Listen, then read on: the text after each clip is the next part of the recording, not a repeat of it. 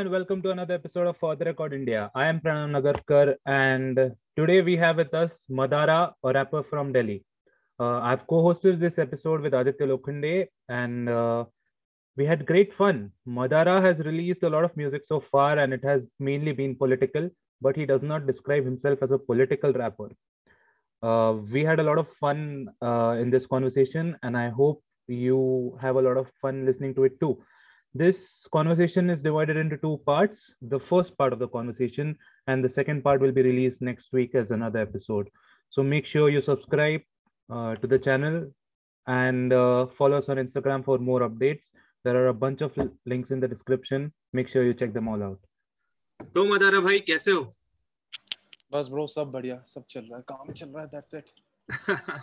कैसे रहा है आपके लिए लॉकडाउन? ब्रो बहुत फक्ड अप रहा है। सारी सेविंग्स खत्म हो चुकी है एंड ऑल, मतलब 7 महीने हो गए यार, मैंने कोई गाना ड्रॉप नहीं करा। हाँ, उस वजह से काफी ज्यादा हाँ प्रॉब्लम्स है एक्चुअली। नहीं, आई वाज सेइंग 3 months पहले यू पुट अ टीजर ना एक। ब्रो वो एक्चुअली वो अतीत जो मैंने डाला था, that was what I was planning कि अब तक जो भी मेरे साथ हुआ है, सो 2019 से लेके अब तक जो भी धमकियां वमकियां जो भी आई है, जैसी मेरी पूरी म्यूजिक जर्नी रही है, उसका मैं एक क्या बोलते हैं यार उसको, एक पास्ट का पूरा बना के वो डालने वाला था। बट अगेन कोविड आया, जो बनाने जो लड़का उस प्रोजेक्ट पे काम कर रहा था उसकी तबीयत खराब हो गई, इस वजह से पूरा का पूरी प्लानिंग फकअप हो गई यार डूड। मतलब इस कोविड ने बहुत ही नेक्स्ट लेवल तरीके से इम्पैक्ट करा है मुझे खासकर, क्योंकि जॉब चले गई, ठीक है, और मैं स्टार्टिंग से अपनी पूरी सेविंग्स इन्वेस्ट करने में लगा हुआ था। पहले कोविड ने सेविंग्स खत्म करी, दूसरी से जैसी मैंने 1 महीने की सैलरी आई थी ब्रो मेरी, उसके बाद दोबारा लॉकडाउन हो गया, दोबारा पूरा फकअप हो गया, तो काफी ज्यादा इम्पैक्ट हुआ है। बट या अब ऊपर से यार इतनी चीजें हुई, मेरी फैमिली में कोविड हो गया था, मुझे कोविड हो गया था, सबको कोविड हो गया था, मेंटल स्टेट नहीं था गाना बनाने का। फिर भी लकीली मैंने गाने लिखे हुए थे, 10-12 गाने लिखे हुए थे मैंने, but at the end it's a team work.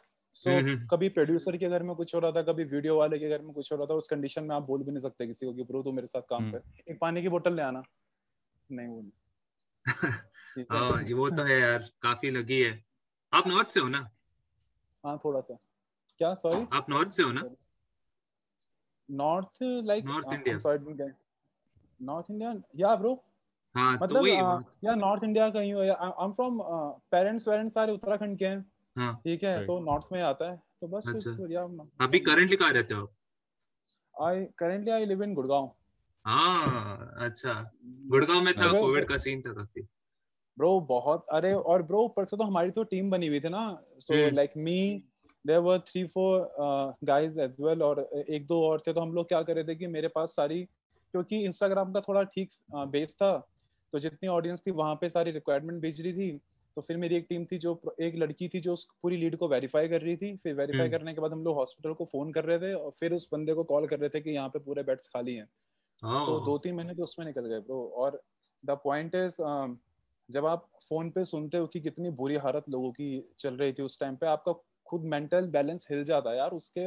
और उसके बीच में आपकी फैमिली में आपकी मम्मी सीरियस हो गई, मेरी मम्मी काफी सीरियस हो गई थी कोविड की वजह से, तो आपको उसके साथ भी डील करना है। फिर मैं अपनी मम्मी के साथ सब कुछ कर रहा था, तो मम्मी को मुझे भी कोविड हो गया, फिर भाई को भी कोविड हो गया। तो यार वो कहता है ना, social distancing is a privilege thing. हर कोई नहीं कर सकता ब्रो। एक घर के अंदर अगर 4 लोग रह रहे हैं तो वो कैसे सोशल डिस्टेंसिंग करेंगे? मेरा कुछ ऐसा ही सीन था। वो सब जुमले हैं यार, वो अमीरों की चीजें हैं वो।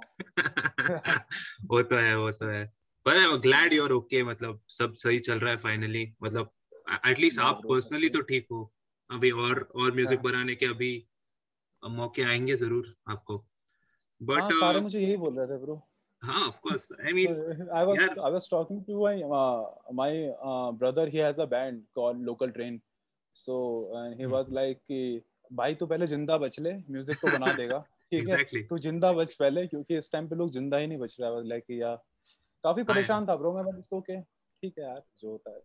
हाँ मतलब मैंने जब ये आपको डिस्कवर किया था, मैं बोला भाई ये बंदे में कितनी फायर है। मैं लाइक ये कहाँ से इतना गुस्सा। तो यार उसके बारे में बताओ, मतलब कहाँ से, like how did the project Madara begin? कहाँ से शुरुआत हुई इसकी? And like bro journey started like यार एक्चुअली मेरे साथ कभी ऐसा नहीं हुआ जैसे लोग बोलते हैं कि रात को मैं सो रहा था एकदम से आग लगी और मैं खड़ा हो गया और मेरा पूरा, वो सब कहानियां होती हैं, लोगों को चूतिया बनाने वाली बात होती है, ऐसा नहीं होता। ठीक है, एक आइडिया बिल्कुल एक बीज की तरह होता है। ठीक है, आप उसको बोते हो, फिर उसको उगने में टाइम लगता है, उसकी रूट्स निकलती है, उसके तने बनते हैं, फिर वो पूरा पेड़ बनता है। तो journey started back then my like from my childhood. यार मैं बचपन से बहुत क्वेश्चनिंग करता था हर चीज को लेके। लाइक इन माई स्कूल मेरा कॉन्वेंट स्कूल था, सेंट जोसेफ इन कोटद्वार। ठीक है, फिर उसके बाद आई वेंट टू पंजाब, वहां भी मैं क्वेश्चनिंग करता था। यहाँ मैं गुरु हरकृष्ण पब्लिक स्कूल में आया, यहाँ भी क्वेश्चनिंग वाला फैक्टर था और मुझे कभी उसके आंसर्स नहीं मिले। ठीक है, लोग बच्चों को बोलते हैं ना, चल ऐसा कुछ नहीं होता, लाइक ऐसी चीजें होती थी मेरे साथ। देन ये सब चल रहा था पर कभी हिप हॉप नहीं आया था इस पूरे सीन में। So what in 2000 I believe 2008 I discovered, हर किसी ने उस टाइम पे जैसे थोड़ा सा भी इंटरनेट का एक्सेस आया, आपने एमिनेम को डिस्कवर किया। ठीक है, और मुझे लिखने का बहुत शौक है अभी भी। मतलब मैं अपने आप को एक हिप हॉप आर्टिस्ट बाद में कंसिडर करता हूँ, उससे पहले लिरिसिस्ट, और प्रॉब्ली मुझे लिखने का बहुत ज्यादा शौक था बचपन से ही। तो फिर वहां पे आपने बोला कि ठीक है, आप अपने मैसेज को कैसे डिलीवर करोगे, आपने सोच लिया कि चलो आप हिप हॉप एक आर्ट है, आप इस चीज के थ्रू आप कर सकते हो। जो मेरे अंदर एक एंटी स्टैब्लिशमेंट जो फीलिंग आई, इसमें मेरी फैमिली का बहुत बड़ा योगदान है, बिकॉज मैं पहाड़ी हूँ और मेरी फैमिली में सारे आर्मी में है। ठीक है, तो वहां से और देन निर्भया केस हैपेंड। और निर्भया केस में जब हम लोग इंडिया गेट के आगे बैठे हुए थे, हमें आईटीबीपी वालों ने डंडे मारे, हमें पुलिस वालों ने कुत्ते की तरह पीटा। उस टाइम मेरे अंदर एक पूरी जो आग की शुरुआत हो गई थी। मैंने कहा लाइक डूड, शीला दीक्षित निकलने वाली है, हम बैठे हुए और मेरे आगे आंटियां बैठी हुई, आंटियां कह रही हैं बच्चे आप सबको चुप बैठना है, अगर हम शांत रहेंगे तो पुलिस वाले भी हमें कुछ नहीं कहेंगे। और हम छोटे से बच्चे थे यार, हम लाइक हाँ ठीक है, आंटी बड़ी, आंटी सही बोल रही है, आंटी को नॉलेज है। हम बैठे हुए हैं भाई, जैसे ही शीला दीक्षित के निकलने का टाइम हुआ, वहां से पुलिस वाले भागते हुए आए, आईटीबीपी वाले। और आईटीबीपी वाले ही थे शायद, क्योंकि उनकी ब्लू कलर की ड्रेस होती है, या फिर रैपिड एक्शन फोर्स थे, आरएएफ वाले थे। उन्होंने आते ही जो बैठा हुआ है, बच्चे तक नहीं छोड़े ब्रो उन्होंने। मतलब 8-8 साल के बच्चों के पीठ में डंडे इतनी बुरी तरीके से मारे, and they all were just holding candles. वहां से मेरे अंदर ये आइडिया, और वहां से मेरे एक हिप हॉप को एक डायरेक्शन मिली कि मुझे हिप हॉप करना है तो मुझे किस डायरेक्शन में करना है। वो होता है ना कि अनुभव सिन्हा ने एक बात बोली थी कि मुझे 10 साल पहले पता था कि पिक्चर कैसे बनाते हैं, और मुझे अब पता है कि मैंने पिक्चर क्यों बनानी है। तो आपके आर्ट का एक कॉज होता है। तो फिर मुझे उस टाइम पे पता लगा कि मुझे हिप हॉप क्यों करना है। तो वहां से उस चीज की स्टार्ट हुई। उसके बाद फिर अन्ना हजारे का आंदोलन हुआ वहां पे, फिर उसके बाद बहुत सारे प्रोटेस्ट होते थे, प्रोटेस्ट में मैं जाता ही रहता था। तो वो धीरे धीरे वो आग बढ़ती रही, बढ़ती रही, बढ़ती रही। देन अगेन 7&7 सेट की ब्रो कोई नहीं कर रहा तो तू कर, और तू तो है भी थोड़ा इस फील्ड में। Then I said okay, but आपको तैयार, आप क्योंकि because if see going into a protest is a different thing and having knowledge is a different thing. तो आप जब प्रोटेस्ट में जा रहे हो, आपको कोई इतना क्वेश्चनिंग नहीं करता, ठीक है। पर जब आप जब आप गाना बनाओगे, आपको पता है आपके इंटरव्यूज होंगे, लोग आपसे क्रॉस क्वेश्चन करेंगे, आपको तब नॉलेज होनी चाहिए।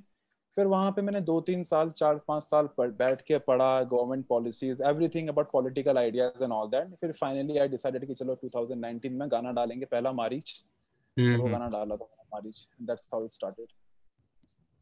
हाँ, क्योंकि आपके सॉन्ग्स में मैंने देखा है कि इट्स, मतलब जैसे आपने कहा कि you been through the protest and आप बैठे हैं, आपने हमेशा क्वेश्चन किया है, तो वो लिटरली रिफ्लेक्ट होता है, you know, in every song you've put out so far.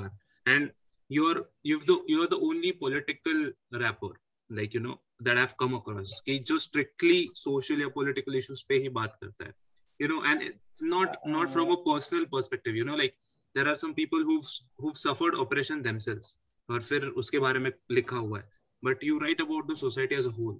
तो like why that particularly? Bro क्योंकि मेरा एक बहुत सिंपल टेक्निक है। मेरे दिमाग, मैं बहुत फ्रस्ट्रेटेड रैपर हूँ, ठीक है, ऑनेस्टली। अगर मेरे दिमाग में किसी टॉपिक को लेके फ्रस्ट्रेशन है तो मैं दूसरा गाना लिख ही नहीं पाऊंगा। तो मेरे दिमाग का रहता है। सो यू वोंट बिलीव, मैं कम से कम like I have written more than 80 political songs. Okay, more than 80 political songs bro मेरे ड्राफ्ट में पड़े हुए हैं, 80 से ऊपर, ठीक है। और जो मुझे खलती है, बहुत सारी कमियां हैं। आपको हिप हॉप में, आपको पूरी दुनिया में, हर किसी को दुनिया में बहुत सारी कमियां खलती है, ठीक है। यू हैव टू ऑप्शंस, या तो आप बैठ के बातें बनाओ, या फिर होता है कि आप खुद इंप्रूवमेंट करो, ठीक है। तो मुझे वहां पे जो जो चीज, मेरा अब धीरे धीरे डाउन द लाइन मेरी ये आइडियोलॉजी बनी कि भाई बातें बनाओ वो तो ठीक है, ठीक है, ज्ञानचंद बनो, उसके साथ करमचंद बनना भी बहुत जरूरी है। वो हिंदुस्तान में है ना, रायचंद बहुत है, ज्ञानचंद बहुत है, हुकुमचंद बहुत है, पर करमचंद कोई नहीं है। तो करमचंद बनना बहुत जरूरी है। तो वहां से मेरा माइंडसेट आया। और ऊपर से ब्रो पॉलिटिक्स एक ऐसी चीज है जो मुझे लगता है, जो हमारी, जिसको हम जेन जी भी बोलते हैं आज के टाइम पे, जो 13, 14, 15, 16 साल के जो बच्चे हैं, या 17, 18 साल के बच्चे हैं जो are major into hip hop, उन्हें they don't know the importance of politics.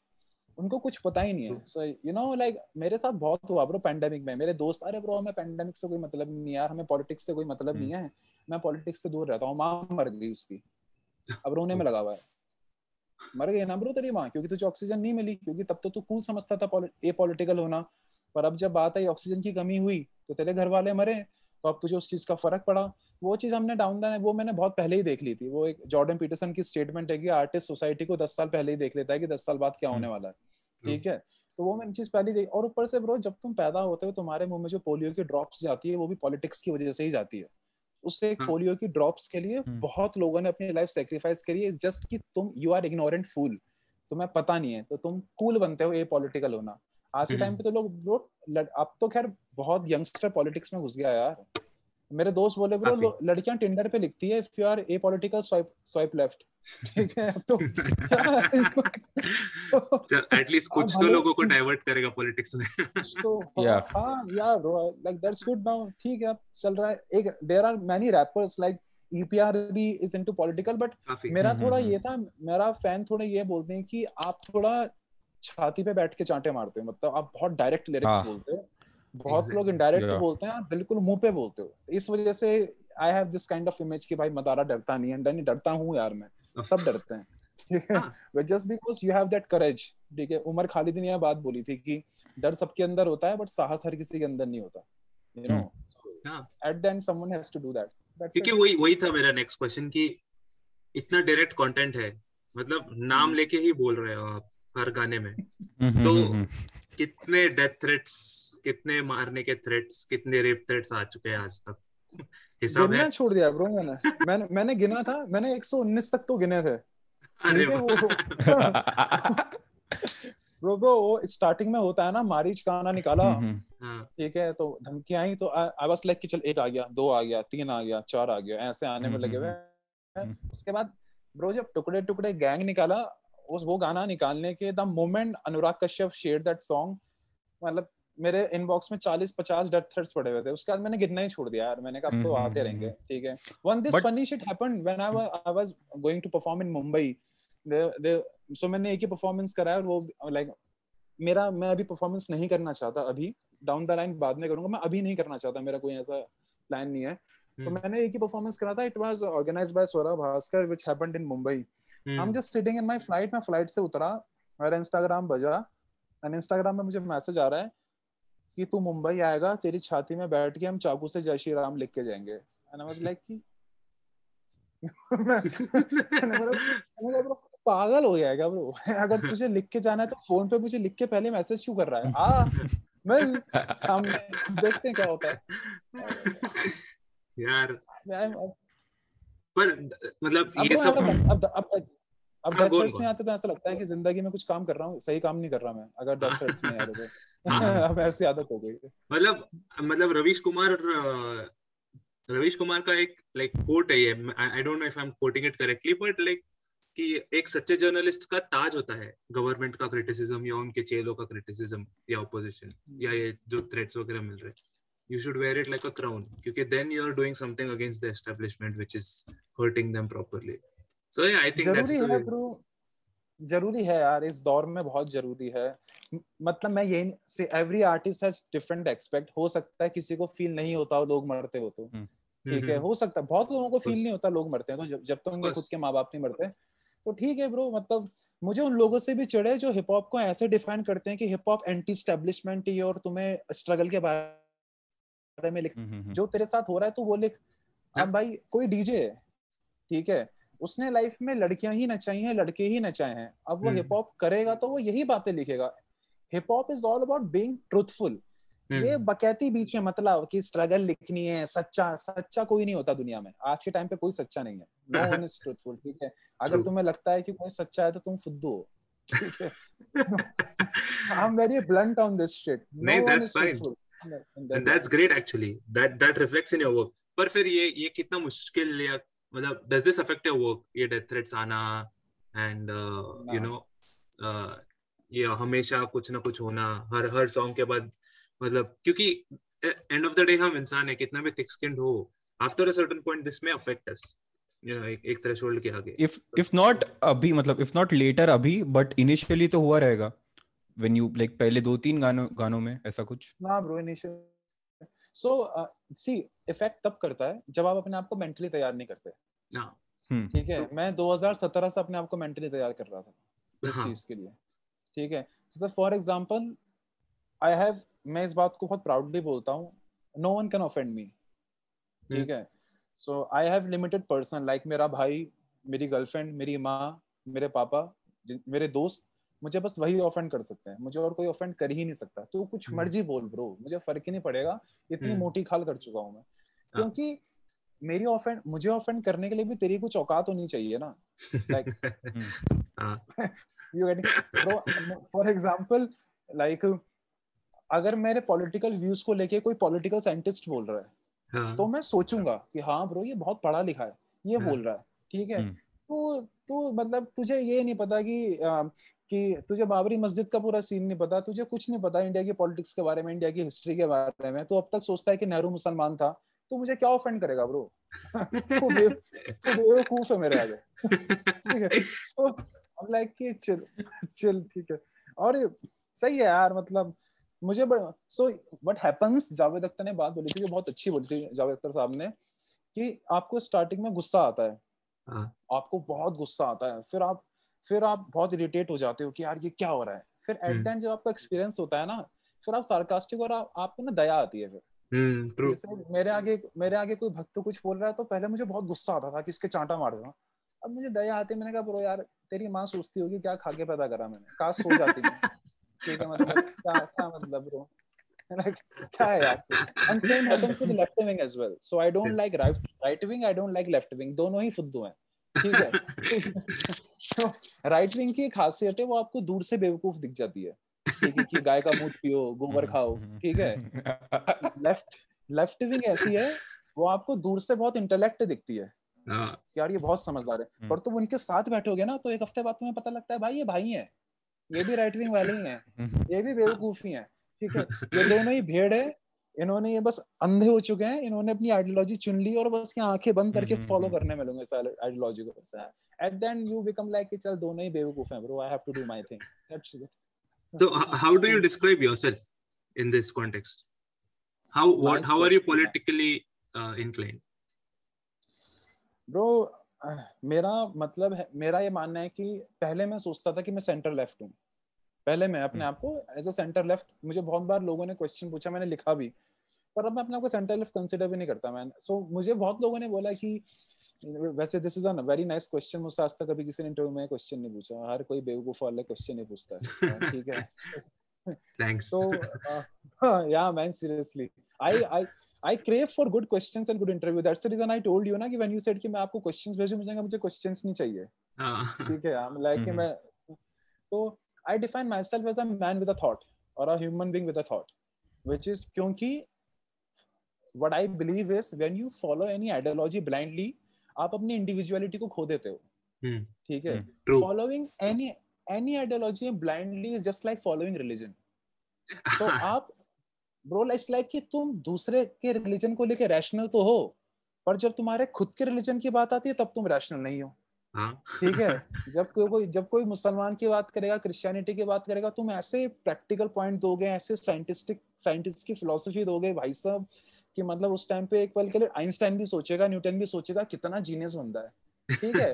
और जब तुम्हारे रिलीजन की बात आएगी तुम उस टाइम पे भक्त गंवार बन जाते हो, मतलब यू वुड बी लाइक कि तुम संबित पात्रा बन जाते हो उस टाइम पे कि मुझे कुछ पता ही नहीं है भाई, ठीक है। अर्णब गोस्वामी बन जाते हो तुम बस उस टाइम पे, So that's the reason I define myself as a man with a thought. That's it. क्योंकि I love my individuality. मुझे अपने thoughts बहुत पसंद है और मैं अपने thoughts पे बहुत काम करता हूँ, रोज पढ़ता हूँ. तो that's the reason मैं कभी किसी का incline होता ही नहीं, क्योंकि सब क्लिक बेट पे काम करते हैं. ठीक है, लेफ्ट विंग आइडियोलॉजी बहुत प्रोग्रेसिव है. काहे की प्रोग्रेसिव है ब्रो? मतलब तू बेवकूफ है अगर तुझे लगता है वो प्रोग्रेसिव हो. तो तू कभी बैठा नहीं उनके साथ. सो ये प्रोग्रेसिव और रिग्रेसिव जो ये क्लिक बेट हैं, यू नो, 16-17 साल के बच्चे को बहुत कूल लगता है. ब्रो हम लेफ्ट विंग प्रोग्रेसिव थॉट है. चल तू होमवर्क करते रह, ठीक है, तू पढ़. ये सब पॉलिटिकल पोजीशंस है कि फुटबॉल फील्ड के पोजीशंस लगते हैं, left wing, right wing, centre left, centre right. और जो बॉल है ना, जो बॉल वो जनता है, ठीक है. बस बॉल जनता है ब्रो, वो बस ऐसे घूमती रहती है. बस हर कोई अपने मौके के हिसाब से उसको गोल में डालता रहता है. बॉल का कुछ नहीं होता, बॉल को केवल लाते ही पड़ती है. ठीक है, people need to understand this point. So जैसे आपका फर्स्ट रिलीज 2019 में था, तो ये क्वेश्चन बनता है कि did the Modi government inspire you to start writing and releasing stuff? Not actually, it was Congress. ठीक है bro, कांग्रेस की किस्मत अच्छी है कि जब मैंने मदारा प्रोजेक्ट लॉन्च करा तो कांग्रेस मतलब लिटरली ब्रो, मतलब कसम से, अगर इमेजिन अगर 7 साल में मोदी या फिर बीजेपी गवर्नमेंट मुझे इतना कंटेंट दे सकती है, तो इमेजिन करो कि 60 साल में मुझे कांग्रेस ने कितना कंटेंट दिया होगा. इट्स जस्ट कि इसलिए जब मुझे कोई कांग्रेसी मिलता है ना, I'm like कि ब्रो तू वेट कर, अभी तू रुक. तू सेंटर में एक बार पावर में आ, तब तुझे मैं बताऊंगा. तो I'm like I'm chill because अभी I don't make any song on Congress and all that. Like नहीं, मतलब अगले शायद टूटे में यार. हाँ 20-30 साल अगले शायद मौका भी नहीं आएगा. जैसे फिलहाल हालत चल रही है. तो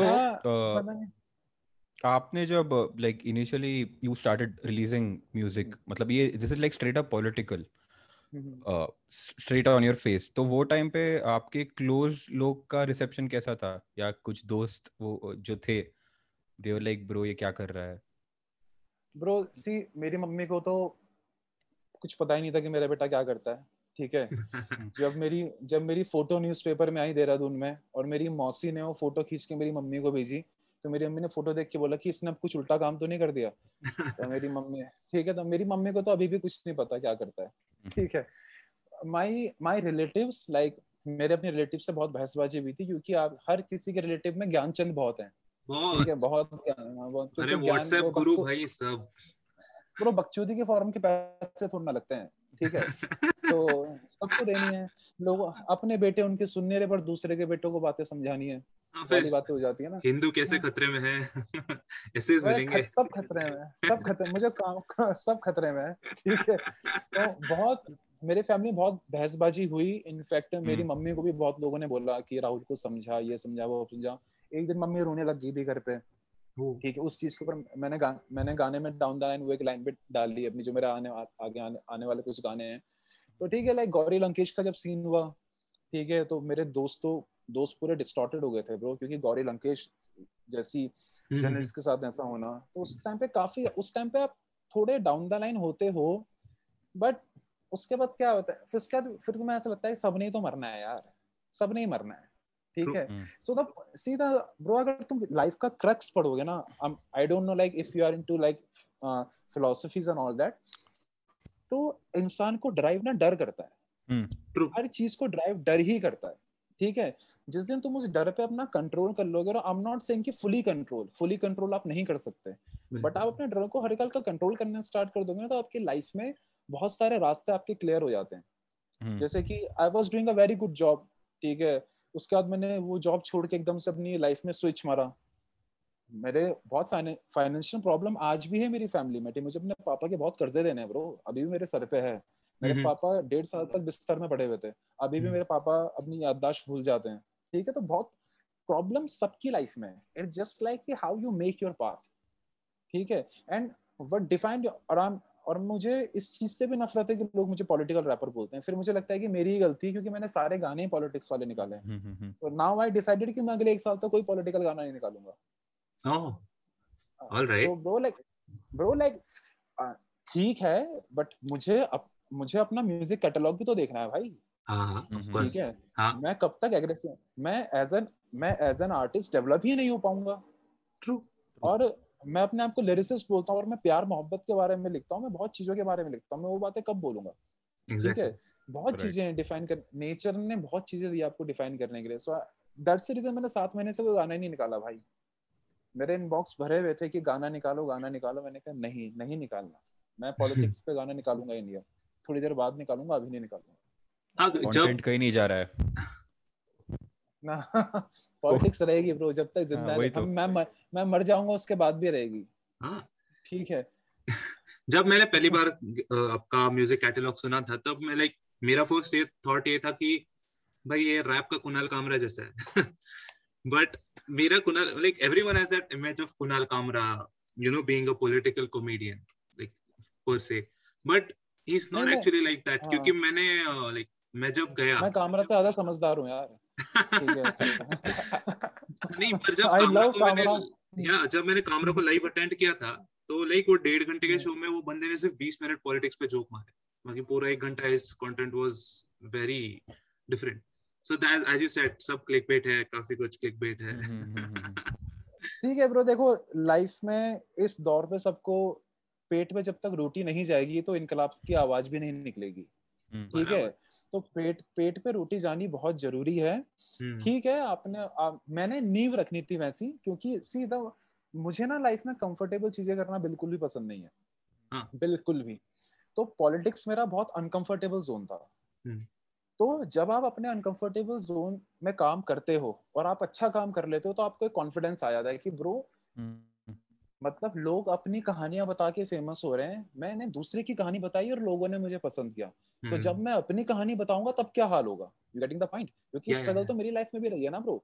तो जैसे मेरा एक वो पॉइंट था, कास्टिज्म मैंने बहुत देखा है लाइफ में। अपर कास्ट हिंदू हूँ मैं, ठाकुर हूँ, मैंने अपनी फैमिली में देखा है कैसे दलितों को ट्रीट करते हैं। उस टॉपिक के ऊपर लिखना, मीडिया के ऊपर लिखना, फिर आपने मारीच लिखा, फिर आपने सिराजुद्दौला यंगस्टर्स के ऊपर डिस मारा, टुकड़े टुकड़े आपने एजुकेशन सिस्टम पे मारा, वो कवर हो गया। अब नाउ आई हैव टू, जैसे मुझे बहुत लोग पूछते हैं कि आप टुकड़े टुकड़े गैंग 2 कब निकालोगे? मैं कभी नहीं निकालूंगा। जिस दिन मैं निकालूंगा मैं रैप करना छोड़ दूंगा। ठीक है, क्योंकि मेरे हिसाब से that's a hit making formula. एक गाना हिट हो गया, दूसरा गाना निकाल दो, फिर वो हिट हो गया, तीसरा गाना निकाल दो। You are not a bitch. ठीक है, आप, ठीक है, यू आर आर्टिस्ट। तो आपने वो निकाला, वो लोगों को अच्छा लगा, अब अपना लोगों को दूसरा फेस दिखाओ।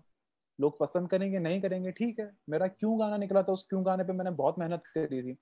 वो गाना मैंने अपने पर्सपेक्टिव से लिखा था कि अगर मैं मर जाऊंगा तो क्या होगा। लोगों को पसंद नहीं आया तो नहीं आया, ठीक है ब्रो, लोगों को फेस पसंद नहीं आया, ठीक है, पर मैं बनाता रहूंगा, मैं सुनाता रहूंगा तुम्हें, सुनो। पर पर्सनली वो कितना डिफिकल्ट या चैलेंजिंग होगा, क्योंकि जैसे आपने कहा कि आप बहुत ऑब्जर्वेंट हो और आप बहुत सोचते हो, and you've been involved in, you know, political activism for a long time, like since 2008 as you said. So how difficult will it be for you to keep your music away from politics like for a long time? क्योंकि जैसे ये government चल रही है, there are going to happen, like things are going to happen which won't be right per se from our point of view, या फिर you know, from an observant point of view, someone who's anti-establishment. तो how difficult or easy will it be for you to stay away from politics, मतलब इतने दिन? जैसे आपने कहा कि पॉलिटिकल म्यूजिक से दूर जाना है, but will it be possible for you because you've always been there? Yeah bro, it is like it is possible for me, और मुझे कोई प्रॉब्लम नहीं होगी क्योंकि मेरा अपने दिमाग पे कंट्रोल है। ठीक है, तो वो तो मुझे ये चीजें कभी हैम्पर ही नहीं करती। जैसे कि मुझे बहुत लोगों ने बोला यार, जैसे अभी किसान आंदोलन चल रहा था, बहुत लोगों ने बोला ब्रो गाना बना दे, ये कर दे, वो कर दे। मैंने कहा तू वायरल हो जाएगा, ऑब्वियस सी बात है, वायरल होने के पूरे चांसेस थे। मैंने कहा यार ऐसे मैंने वायरल होना ही नहीं है, क्योंकि फिर ना like try to understand the point is कि आप अपनी आर्टिस्ट्री को खत्म कर देते हो अगर तुम वायरल होने के हिसाब से म्यूजिक बनाओगे। तो मेरा ये मानना है वायरल होना जरूरी है, पर मैं वायरल भी अपनी कंडीशन पे होऊंगा। You getting the point? जब तुमने जब पहला गाना लिखा, तुम लिख सकते थे ना गाना बेबी मरवा के माने की गड्डी चड्डी और बेबी नाच और ब्ला ब्ला। ठीक है, आपने नहीं चूज करा। ठीक है, आप लिख सकते थे कि ले लूं तेरी विकेट और खेलता नहीं मैं क्रिकेट, आपको कोई रोक नहीं रहा था। But at that point of time you define कि नहीं ब्रो, मैं ये नहीं करूंगा, कि आपने स्टैंड लिया, चीजें थोड़ी आगे बढ़ी, अब आप दूसरा स्टैंड लोगे, वहां से चीजें आगे बढ़ेगी। तो अपने दिमाग को फ्लिप करना मेरे लिए इतना मुश्किल नहीं होता, पहले होता था, बट अगेन आई टोल्ड कि मदारा लोगों ने 2019 में देखा, मैं मदारा के पीछे 2017 से काम कर रहा हूँ। मैंने अपनी मेंटल स्टेट को लेके बहुत काम करा है टॉपिक वाइज, कि मुझे और मुझे कभी इस चीज में नहीं आना कि जैसे कि कुछ लोग होते हैं कि एक गाना इतना चले गया, दूसरे गाने के व्यूज नहीं आए तो डिप्रेस हो जाएंगे। आई जस्ट मेक सॉन्ग, मेरा काम है गाना बनाना, उसमें 100% एफर्ट डालना, उसके बाद रिलीज कर दो। हिट हुआ या नहीं भी हुआ, व्यूज आए नहीं भी आए, ठीक है, आप अपनी साइड से दो, क्योंकि आपको फिर सेटिस्फेक्शन मिलती है, ब्रो मैंने अपनी साइड से 100% करा, बात खत्म। दूसरे टॉपिक के ऊपर लिखो इतना यार। और अभी स्ट्रगल तो कर लो यार, स्ट्रगल क्या है, it's I would not say struggle, it's a learning. सीख तो लो पहले। टिकटॉक जब से आया है, लोगों को 1 साल के अंदर फेमस होना है, ठीक है, सबको वो होता है ना कि लाइक जब हम लोग छोटे थे, हम लोग शाहरुख खान को देखते थे, हम लोग बोलते थे कि इस बंदे ने 10 साल मेहनत करी, 15 साल मेहनत करी, 20 साल मेहनत करी, तो ये इतना फेमस हुआ। अब सोशल मीडिया में इंस्टाग्राम रील या फिर टिकटॉक आ गया, तो अब बच्चे देखते हैं कि अरे 1 साल पहले तो इसके 0 फॉलोवर थे, अब इसके 20,000 हो गए, तो मुझे भी जल्दी फेमस होना है। अब निकालो गू, जितना गू निकाल सकते हो तुम सोशल मीडिया पे, कोई दिक्कत थोड़ी ना है। किसी ने रोका थोड़ा है ब्रो, बट आप अपनी जर्नी खुद डिसाइड करते हो यार। तो आप अपना ऑडियंस खुद, जैसे आई रियली फील हैप्पी जब मैं लाइव आता हूँ, तो लाइक ब्रो मैं जब लाइव आता हूँ तो मेरी ऑडियंस मुझसे पूछती है कि आप न्यू एजुकेशन पॉलिसी के बारे में क्या सोचते हो, ठीक है, आपको कैपिटलिज्म के प्रोज एंड कॉन्स क्या है, आपको इस थ्योरी के बारे में क्या लगता है, आपको इस थॉट की, आपका सबसे फेवरेट पॉलिटिकल साइंटिस्ट कौन सा है, आप कौन सी किताब पढ़ना चाहते हो। मुझे अच्छा लगता है मेरी ऑडियंस मुझसे पूछती है। और जब बाकी रैपर्स लाइव जाते हैं, I am not dissing anyone, पर मैंने एक रैपर का लाइव देखा, उसमें उसकी ऑडियंस उसकी ऑडियंस पूछ रही, भाई मुझे टट्टी नहीं आ रही, कैसे करूं। ब्रो मैं सदमे में आ जाता अगर मेरा कोई ऑडियंस कभी मुझसे क्वेश्चन पूछ लेगा तो। I don't want to cater those kind of guys यार। आई एम लाइक कि चल ठीक है, तो आप सब कुछ टाइम लगता है, वक्त हर चीज में लगता है, यू हैव, आपके अंदर पेशेंस होना चाहिए और अपनी आर्ट पे थोड़ा विश्वास होना चाहिए, और एक्सपेरिमेंट करते रहो और अपने टेंजेंट को एक्सप्लोर करते रहो। जैसे अब मेरे आने वाले लाइक मैं हमेशा से बोलता हूँ कि यार इंडिया में कोई ब्रेक्स के ऊपर रैप नहीं करता, ब्रेक्स के ऊपर कोई रैप नहीं करता, डीएनबी के ऊपर कोई रैप नहीं करता। मेरे आने वाले जो गाने हैं, एक ब्रेक के ऊपर रैप है, डीएनबी के ऊपर रैप है, एक मैंने मुझे कोई भी इंडिया में अब तक जैज फंक के ऊपर रैप करता हुआ नजर नहीं आया, ठीक है। तो I am just making this song with रिजुअल विक्टर, वो पूरा गाना जैज फंक है, ठीक है। तो वो आपको फिर बहुत चीजें हैं bro. I listen to a lot music, so my girlfriend is also a DJ, she plays disco. अब तक मैं डिस्को मैंने किसी को नहीं देखा, मेरे घर में सुबह से लेकर शाम तक ब्रो गाने, ऐसा कोई जॉनरा नहीं है जो मेरे घर पे ना चलता हो, ठीक है। तो वही आपकी आदत पड़ जाती है ना, ठीक है, अब आप करेंगे यार ब्रो, काम जैसा होता है, लव मेकिंग हर चीज, बस आपके लिरिक्स राइटिंग को मैं बहुत ज्यादा एम्फेसिस करता हूँ, दैट्स इट। और मदारा नाम कहाँ से आया? Is it from Naruto? यार नारुतो का आइडिया बोल सकते हैं। So the point is the story behind Madara is I speak about imperfection, ठीक है, I speak a lot about imperfection। और मेरा भी जो अगला गाना आ रहा है that is on love and lust, ठीक है, and that song is again defining कि जो हम लोग हैं, हम लोग लस्ट को लव समझते हैं, इसीलिए सबके दिल टूटने में लगे हुए हैं, ठीक है। कोई लड़की किसी लड़के को नहीं बोलती कि मेरे पास आओ दिल तोड़वा, ठीक है, और कोई लड़का नहीं बोलता मेरे पास आ दिल तोड़वा। तुम जिसको लव समझते हो लस्ट है। अब just because of due to this society construct तुम इतने ओपन नहीं हो, तुम्हें एक दूसरे की फिजिकल नीड पूरी करनी है, तो तुम प्यार मोहब्बत करके घुस जाते हो और बाद में दिल तोड़ के निकल जाते हो। तो that song is on the again the imperfection of that idea. तो मुझे अपना नाम कुछ इम्परफेक्शन से रिलेटेड ही रखना था, या फिर मेरा पहला नाम था दाग।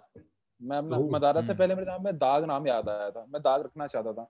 तो आई हैड दिस फ्रेंड जो जापानीज सीखती थी, ठीक है, और मैं नारुतो का बहुत डाई हार्ड फैन हूँ, ठीक है, और मुझे मदारा कैरेक्टर बहुत पसंद था। तो मैंने उससे मैं ऐसी बात कर रहा था और आई वाज लाइक, ऐसी मैंने इटाइची नारुतो वरुतो एंड आई वाज लाइक कि यार, मैंने कहा डूड मदारा का मतलब क्या होता है। उसने छूटते बोला मदारा का मतलब होता है स्पॉट। आई एम लाइक कि फक इट, मैंने कहा ब्रो यहीं से वहां से मेरा दिमाग आया, मैंने कहा दाग नहीं तो मुझे मदारा नाम रखना है, और वहां से मैंने मदारा नाम रखा। Okay, interesting. हाँ, क्योंकि मतलब मैंने नहीं देखा है नारुतो इतना, आई मीन मदारा तक तो नहीं। You should and never say Bro, this you again in should. front of me. Bro, मैं डाई हार्ड फैन हूँ, मैं भक्त हूँ नारुतो का, गुस्सा मान जाता हूँ मैं अगर कोई अरे बोलता है नारुतो नहीं देखा। सॉरी मदारा भाई, मुझे डिस मत करना। हाँ, पर मतलब मैंने जब मेरे दोस्त को बताया कि we are recording this artist Madara नाम है, इज लाइक मदारा, अरे ये तो नारुतो रेफरेंस लगता है। मैं बोला हाँ, मैंने आपका किसी इंटरव्यू में पढ़ा था कि you've told कि it is inspired from a Japanese anime character, so yeah, got it. I watch a lot anime, so हाँ, मेरा बहुत चलता रहता है। I love anime man, मतलब उनका जो story building and all that, writer and all that, तो मैं बहुत देखता हूँ वो चीजें। हाँ, वो जापान की देन है, छोटा भीम से तो अच्छा ही है। छोटा, अरे like bro, that's a difference between cartoon and anime ना, because anime has ideologies. Cartoon में आपको आइडियोलॉजी नहीं दिखेगी, कार्टून आपको हंसाने के लिए बनाया जाता है, एनीमे आपके आइडियोलॉजीज को लेके बनाया जाता है। ब्लैक क्लोवर देख लो, क्या आइडियोलॉजी आस्था की, I am so sorry like you will not get this point.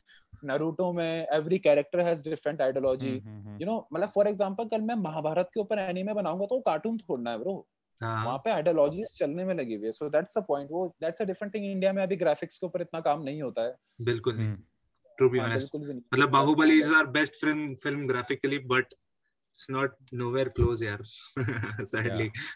और दुख तब होता है जब उसकी 300 से ज्यादा रेटिंग है, हम like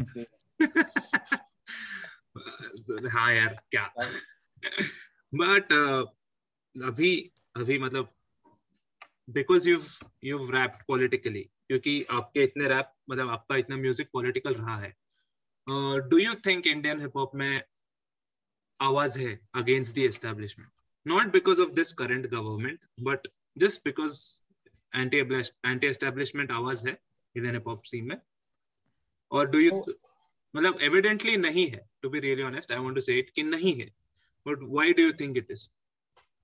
bro Indian hip hop में बहुत आवाज है, ओके, एंटी एस्टेब्लिशमेंट बहुत आवाज है, मैं इस पॉइंट को बोलते टाइम 1% भी डाउट में नहीं हूँ, बहुत है। अगर तुम आर्टिस्ट की स्टोरीज चेक करोगे तो तुम्हें लगेगा वो आवाज उठाना चाहते हैं, बट एट द एंड वो डर जाते हैं। Exactly, that's the point. आवाज है पर आवाज मतलब वो होता है ना, आवाज उठाने से ज्यादा उन्हें डर है, क्योंकि एक तो ब्रो पहली बात तो हिप हॉप को किसी ने सपोर्ट नहीं करा। अब एक आर्टिस्ट बेचारा लोअर मिडिल क्लास से मेहनत करता करता करता करता 15 साल में फेमस हुआ, उसने अपना थोड़ा सा भी एक फैन बेस बनाया, उसके बाद तुम वो एकदम से पॉलिटिकल गाने गाएगा, ठीक है, वहां पे तुम्हें पता है इनकम टैक्स की रेड पड़ जाती है, कुछ भी हो जाता है, आपका शोज बंद करवा देते हैं, तो वो उतना बड़ा रिस्क लेने को तैयार है कि नहीं है? क्योंकि देखो ये ना, एक मुझे भी पता है, आप जब खत्म होते हो जनता आपको याद नहीं रखती, कोई याद नहीं रखता आपको, चाहे आप कुछ भी हो, चाहे आप पाश हो, सफदर हाशमी हो, आप कोई भी, आप कितने बड़े एक्टिविस्ट हो, ठीक है, आपको लोग 13वीं के बाद याद नहीं रखते, ठीक है, कोई याद नहीं रखता आपको। जैसे मुझे पता है मुझे कोई याद नहीं रखेगा ब्रो, मैं मर जाऊंगा कल मुझे, पर इसलिए मैं गाना लोगों के लिए नहीं बना, मैं गाना ये सोच के बनाता ही नहीं कि कोई मुझे याद रखे, वो मेरा इंटरेस्ट है।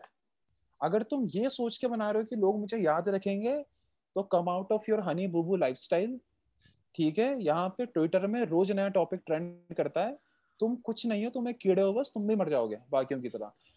पॉलिटिक्स, एंटी स्टैब्लिश आर्ट में तब उतरो अगर तुम उसको प्यार करते हो, वो तुम्हारी मोहब्बत है, तब उतरो, नहीं तो एज बहुत आवाज है ब्रो। मतलब मैंने इक्का को स्टेटस डालते हुए देखा है, मैंने रफ्तार को स्टेटस डालते हुए देखा है, मैंने डिवाइन को स्टेटस डालते हुए देखा है, मैंने नीजी को स्टेटस डालते हुए देखा है। कौन क्या वो लोग बोलना चाहते हैं, पर एट द एंड या तो उनकी मैनेजमेंट या फिर आपको पता है लेबल्स पेबल्स, यार मेरी इतनी ब्रांड डील्स कैंसिल होती है ना, हाँ, मतलब मेरा बहुत तगड़ा फाइनेंशियल अभी क्रंच चल रहा है, मेरे पास पैसे नहीं है ब्रो, मुझे पता है मैं कैसे पैसे दे रहा हूँ, और उसके बाद तुम्हें पता लगता है कि 5 ब्रांड्स को आप पसंद तो बहुत आए, सबने बोला कि मदारा का म्यूजिक बहुत अच्छा है, पर आपके साथ वो डील नहीं कर सकते, क्योंकि आपका जब आपके वो अल्फाज सुनते हैं तो वो कहते हैं भाई ये तो छाती में बैठ के चांटा मारता है, हमें कोई प्रॉब्लम नहीं चाहिए पॉलिटिक्स को लेके। तो ये रिस्क मैंने ले लिया, अब क्या पता दूसरा नहीं लेना चाहता, उसकी फैमिली कंडीशंस अलग है, तो ठीक है, आवाज है, इट जस्ट बिकॉज वो डर बहुत ज्यादा है उस चीज को लेके। यार यहाँ पे आए दिन तो आर्टिस्ट माफी मांगते फिरते हैं, नहीं सुसरे तुम अपनी आर्ट के लिए खड़े नहीं हो सकते, फट्टू कहीं के, ठीक है, और यहाँ पे बकैती करवा लो तुमसे, हर कोई बस कोई ऑफेंड हो गया माफ कर दो, कोई ऑफेंड हो गया माफ कर दो, क्यों माफ कर दो? और ब्रो मतलब माफ कर, तो तुझे अपनी आर्ट पे, मैं गाना बनाने से पहले बहुत सोचता हूँ, गाना रिलीज कर दिया, जितना मर्जी बड़ा जमावट ले जाओ ब्रो, मैं माफी नहीं मांगूंगा, सावरकर थोड़ना हूँ यार मैं, माफी मांगता फिरूंगा नहीं भाई, बस बात खत्म, सोच के गाने बनाओ यार, बस बात। अरे कोई माफी मांग, कोई किसी को फैमिली मैन से दिक्कत है, किसी को कबीर सिंह से दिक्कत है, किसी को सेकंड गेम से दिक्कत है, किसी को कॉमेडी सर्कस से दिक्कत है, ये सब। अब मतलब लिटरली मुझे लगता है अनुराग कश्यप को पहले पूछना पड़ेगा कि मैं पिक्चर बना रहा हूँ, तो ऐसा करो पहले एक बार साउथ एक्स में एक लड़का बैठा हुआ है, उससे पूछो, वो तो ऑफेंड नहीं होगा, फिर लड़की से भी पूछ लेना, वो ऑफेंड नहीं होगी, राजस्थान में एक सेना है, उससे पूछ लो, वो ऑफेंड नहीं होगा। वो सब करने के बाद मैं पिक्चर बनाऊंगा फैमिली, फिर आउटपुट भी राधे जैसा निकलता है, दबंग। तो रहो तुम ऐसे। हाँ यार, तो यार राजे से मैं ऑफेंड हो गया हूँ, मेरे से किसने माफी नहीं मांगी यार। मैंने सलमान खान को, luckily I am a very intelligent guy, तो मैंने सलमान खान को बहुत पहले देखना ही छोड़ दिया था। मतलब ब्रो भाई मेरे को पिक्चर से नहीं, मेरे को तो वो गाने से भी तकलीफ है यार, मैं तो पिक्चर देख भी नहीं पाया, मेरे को जी5 लेना ही नहीं था। वो कौन सा गाना है रे वो उसका, मुझे लगता है ब्रो सलमान खान को ना राजीव गांधी वृद्धा आश्रम के अंतर्गत उसको पेंशन वेंशन लेने नहीं चाहिए यार, वो कौन सी लाइन में आ गया। प्रभुदेवा क्या करवा रहा है उससे ब्रो, हड्डियां वड्डियां चटक जाएगी, बुजुर्ग आदमी है, तुम क्या कर रहे हो यार, तुम सीनियर सिटीजन की रिस्पेक्ट करना सीखो bro, you getting the point. लोग रिस्पेक्ट नहीं कर रहे सीनियर सिटीजन की, नचवा रहे हैं उससे, करवा रहे हैं, वो बेचारा फिर भी नाच रहा है, चल ठीक है यार, हिला लेता हूँ थोड़ा बहुत यार। पर ये डर का पॉइंट जो निकाला कि लाइक बहुत आर्टिस्ट डर रहे हैं, is it because of incidents like what happened to MC Kode, जो एमसी कोड के साथ हुआ अभी रिसेंटली? एमसी ब्रो, मैंने हमेशा एक बात बोली थी, मैं अभी भी बोलता हूँ, एंटी एस्टेब्लिशमेंट काम करो पर पढ़ो भी। एमसी कोड पढ़ा लिखा नहीं है, that's the point, that's it. I mean मैंने वो वीडियो देखी थी जिससे वो बवाल मचा पूरा, and I mean he did cross a line. I mean you can say things but like you tell me like bro, अगर मैं MC कोड की तरह होता मैं कभी माफी नहीं मांगता, पहली चीज। ठीक है, पहली चीज तो ये, और ब्रो मेरे आगे ये बकैती तो कोई करे ना कि तुझे मारने की धमकियां वमकियां नहीं आई, बहुत आ चुकी हैं भाई, मेरी गली के लौंडे भी बाहर खड़े हुए मुझे पेलने के लिए, मारेंगे। मैं हमेशा बोलता हूँ बोलने से पहले सोचो, बोलने के बाद बोलने से पहले 20 बार सोचो आपने जो बोला है। ठीक है, अब आपने जो बात बोली, आपने जो मास्टरबेशन वाली बात बोली वो गलत थी, वो आपको बोलने से पहले सोचनी चाहिए थी। ठीक है, और वहां पे लोग बोल रहे कि ऑफेंस है, ये ऑफेंस है, लोगों को पता नहीं ऑफेंस का मतलब क्या होता है, क्राइम का मतलब क्या होता है, लोगों को पता नहीं। अगर आप इंडियन आर्मी को क्रिटिसाइज कर रहे हो, आप किस हद तक कर सकते हो, गवर्नमेंट आपको उतना राइट देती है, क्या आपका फ्रीडम ऑफ राइट है, एक्सप्रेशन है। आप इस पूरे टर्म को बोलते हैं पॉलिटिकल करेक्टनेस। ठीक है, मेरे हिसाब से हिंदुस्तान के हर रैपर को चांटा मार के 6-6 महीने पॉलिटिकल करेक्टनेस पढ़ानी जानी चाहिए। ठीक है, ताकि वो समझदार बने।